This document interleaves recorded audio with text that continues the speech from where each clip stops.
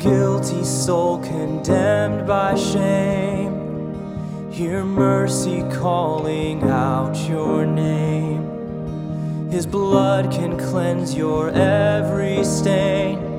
Bring your failures to the cross. Hello and welcome to the Community Bible Church podcast, where we are doing a chapter-by-chapter weekly discussion of the book Gentle and Lowly, The Heart of Christ for Sinners and Sufferers by Dane Ortlund. For those of you who don't know, my name is Matt Owen. I am the lead pastor at Community Bible Church of Orange Park. And I'm joined again today by Joseph Brader, who is the pastor of worship and discipleship here at CBC. Joseph, how you doing, buddy? I'm good. How about you? I am doing very good. Excellent. I like to hear that. Would you like to say something to us in Russian? No, I'm not quite there. Give me another week. For those of you who don't know, Joseph is going to be learning Russian using an app. And what's your target goal to be fluent in Russian? Is it summer? That's probably a little ambitious. I would love that, but summer of like 2026 maybe. Okay. Are you able to say hello in Russian? You know, I actually don't have that. I have things like this is my name, this is my house. There's all kinds of different, So if you were in Russia, you wouldn't necessarily be greeting anyone. You would just start right in by telling them about yourself. Apparently. Thanks Duolingo. Really creating a self-centered Russian speaker here. Okay, well, let's set ourselves a little goal here that you're going to be, you'll say something to us in Russian in a couple weeks. Perfect. Let's do that. Tell us your name. Okay. Is Joseph a different name in Russian? You know, I'm not sure. I think you would technically say like Yusuf or Yosef. Okay. Yosef, like okay. Stalin, for lack of a better reference point. Oh my goodness. Okay. Well, thanks, Duolingo. They're not a sponsor of this podcast yet, but thanks for giving us that information. It's coming. Yeah, I got you. Today, we are going to be discussing Chapter 3 of Gentle and Lowly, which is called The Happiness of Christ. And it is a chapter that's basically all about the joy that Jesus finds in giving us grace. So that's the first thing I wanted to talk about is why would you say that Jesus doesn't just give us grace, maybe begrudgingly, the way we might sometimes think? Yeah. Why doesn't Jesus just give us grace, but actually find joy in giving us grace? Yeah, I think for one thing, we get joy out of expressing our heart, right? Expressing particularly the good parts that are reflecting in us, reflecting the image of God more purely and more clearly, but reflecting who we are, our character traits and our personality and things like that. We get joy out of being who we are. Is that fair? Yeah. But I think we get joy out of doing good for someone as well. We get joy out of helping someone or supporting someone. Things like that. Yeah, so there's the joy that we get in doing what what flows from us. Maybe we bring in the Hebrews 12 idea for the joy that was set before him. He endures the cross, despising the shame. I think that's King James translation coming out of me, but that idea is found there in Hebrews chapter 12 as well. Why might it surprise us though that Jesus enjoys dispensing grace? Why would that be a surprise to us? It's probably related to some of the misconceptions that we've already talked about in the first couple chapters. We think of him as looking at us begrudgingly across the board, right? So if I'm already frustrated with someone, it's a lot more difficult for me to show them grace or to give them grace or to act in kindness and compassion towards them. Yeah.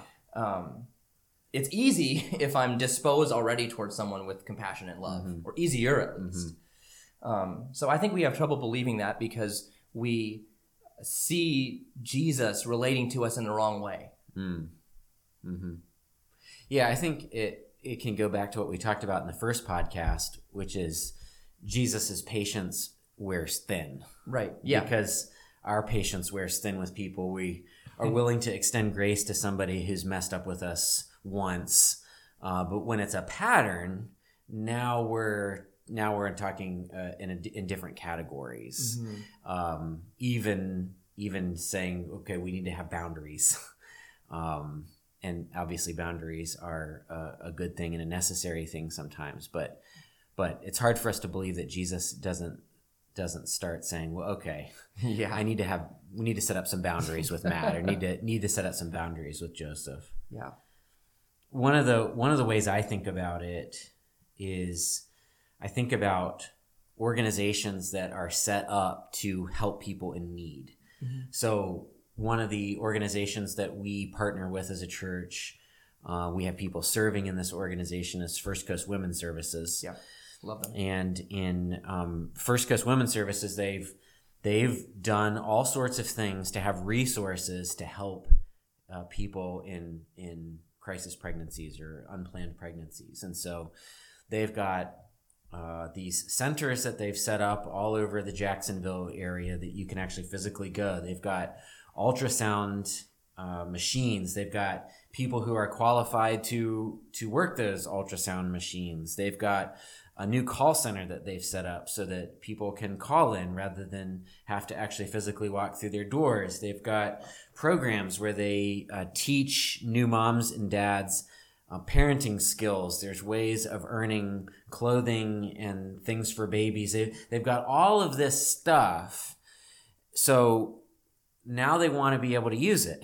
They want to find the people that need that stuff so that they can give them their services. So when somebody calls First Coast Women's Services or somebody walks through the door, they're not frustrated with them. Why are you here? We're going to have to give some of our stuff away. No, the whole reason they gathered all these resources in the first place was to be able to help these kinds of people. And I think it's the same for Christ. Going back to Hebrews 12, for the joy that's set before him, he endures the cross and everything that goes along with it. And he now has storehouses of grace and mercy, the merit that he has accomplished through his life and through his death and through his work. He delights in giving to us because that's why he did it in the first place. Yes. Yeah. And yet we come to him as if, can I just have a little bit of grace? I'm sorry, it's me again. When Jesus is in effect saying, this is why I did this in the first place. Yeah. But it's telling that, like, we're sitting here talking about this, and I'm thinking, man, that is incredible. Mm-hmm. And incredible in a way of, like, this is dawning for the first time or in a different way. You know, like, we don't think this way. Right. I certainly don't. No, we don't think that way. And that leads me to one of the other things that gets brought up in this chapter. It's the idea that Jesus wants to be with you, which he expresses, in his high priestly prayer in John 17. So we have trouble believing that. We've already touched on this, but let's just tease it out a little bit more. Why do you think Jesus... Why do you have trouble believing that Jesus wants to be with you, with Joseph Brader? Sure. Because I don't see myself as worthy of his attention, like relational attention, focused individual relational attention like that.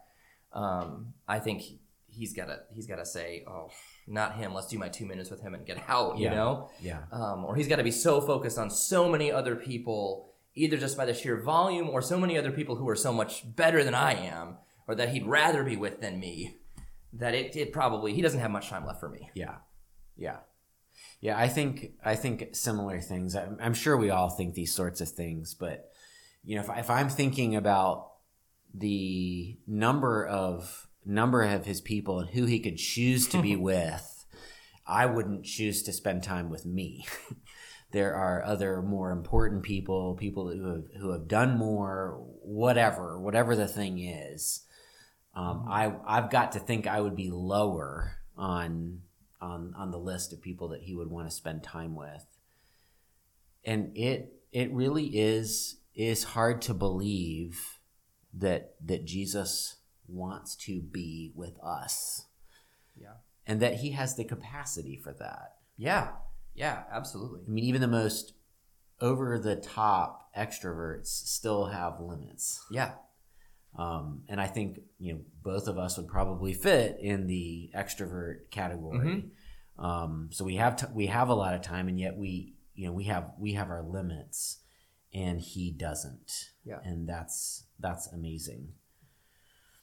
The last thing I wanted to ask comes near the end of the chapter. He talks about the fact that we need to recognize that we are part of Christ's body. And of course, that's a metaphor that the New Testament uses on numerous occasions. Talks about the fact that we are to grow up into the head, who is Christ, that we are Christ's own body. So the question I want to ask is just this: how does the fact that we are the body of Christ encourage us in our reception of grace? How does recognizing that help us to better receive grace? Instead of like earning it Yes, trying to earn it. Trying to earn it. Probably in a lot of ways, but first, like if we're thinking about our body, we don't begrudgingly show. I mean, grace is not gonna. It's not an apples to apples thing, I guess, but like we want our body to be whole and well. So if part of my body, even something small like one finger, is hurt, I'm not begrudgingly devoting energy or resources so that my finger heals. Yeah. Right. Like I want my finger to feel right because then the rest of my body works right. Yeah.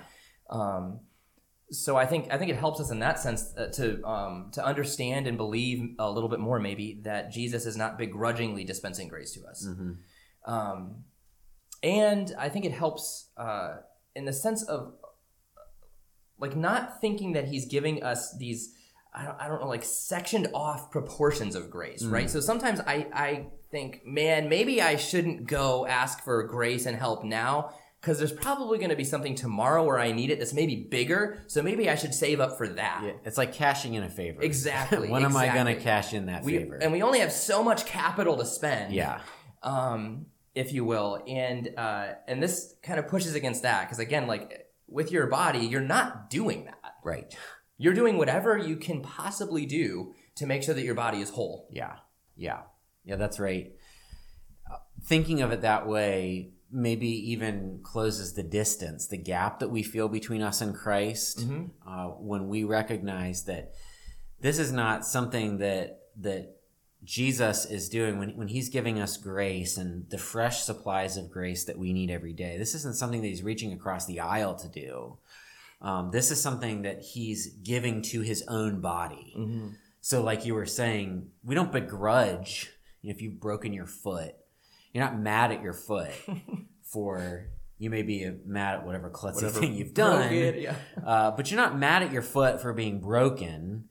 You don't begrudge it the time that it needs in the cast to heal. You recognize that giving care and attention to your broken foot, putting it in a cast, resting it, is ultimately going to produce flourishing in yourself.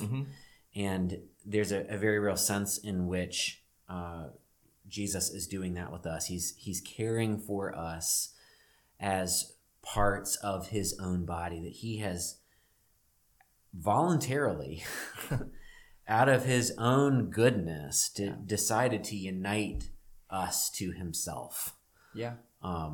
Which is a remarkable thing to think about, because the implications, they start spinning off. Awesome. Then we need more podcast time. Anything else on that you want to say anything about, or anything from this chapter that you wanted to highlight before we go? No, I don't think so. This was not. This was kind of a new concept for me when I first read it. Like Jesus actually getting joy out of dispensing grace to me in my need and in my struggle. That's game changing for me, at least. That's a game changing kind of thing to start to understand and believe. They're the kinds of things that, because they're not familiar to us, we are almost resistant to. Definitely. When you first read it, you're thinking, I don't know if it's that good. It can't be, right? It can't be that good. Yeah. But it is. His grace is that that wonderful. Well, we'll stop the conversation right here, but we hope that the conversation continues for you, with your family, with other people at church who are reading the book together. I'll read Matthew 11:28-30 as we close again. Jesus says, "Come to me, all who labor and are heavy laden, and I will give you rest. Take my yoke upon you and learn from me, for I am gentle and lowly in heart, and you will find rest for your souls. For my yoke is easy and my burden is light." Find your comfort. Come, you lost, and find your home. There is grace for every sinner, perfect rest in Christ alone.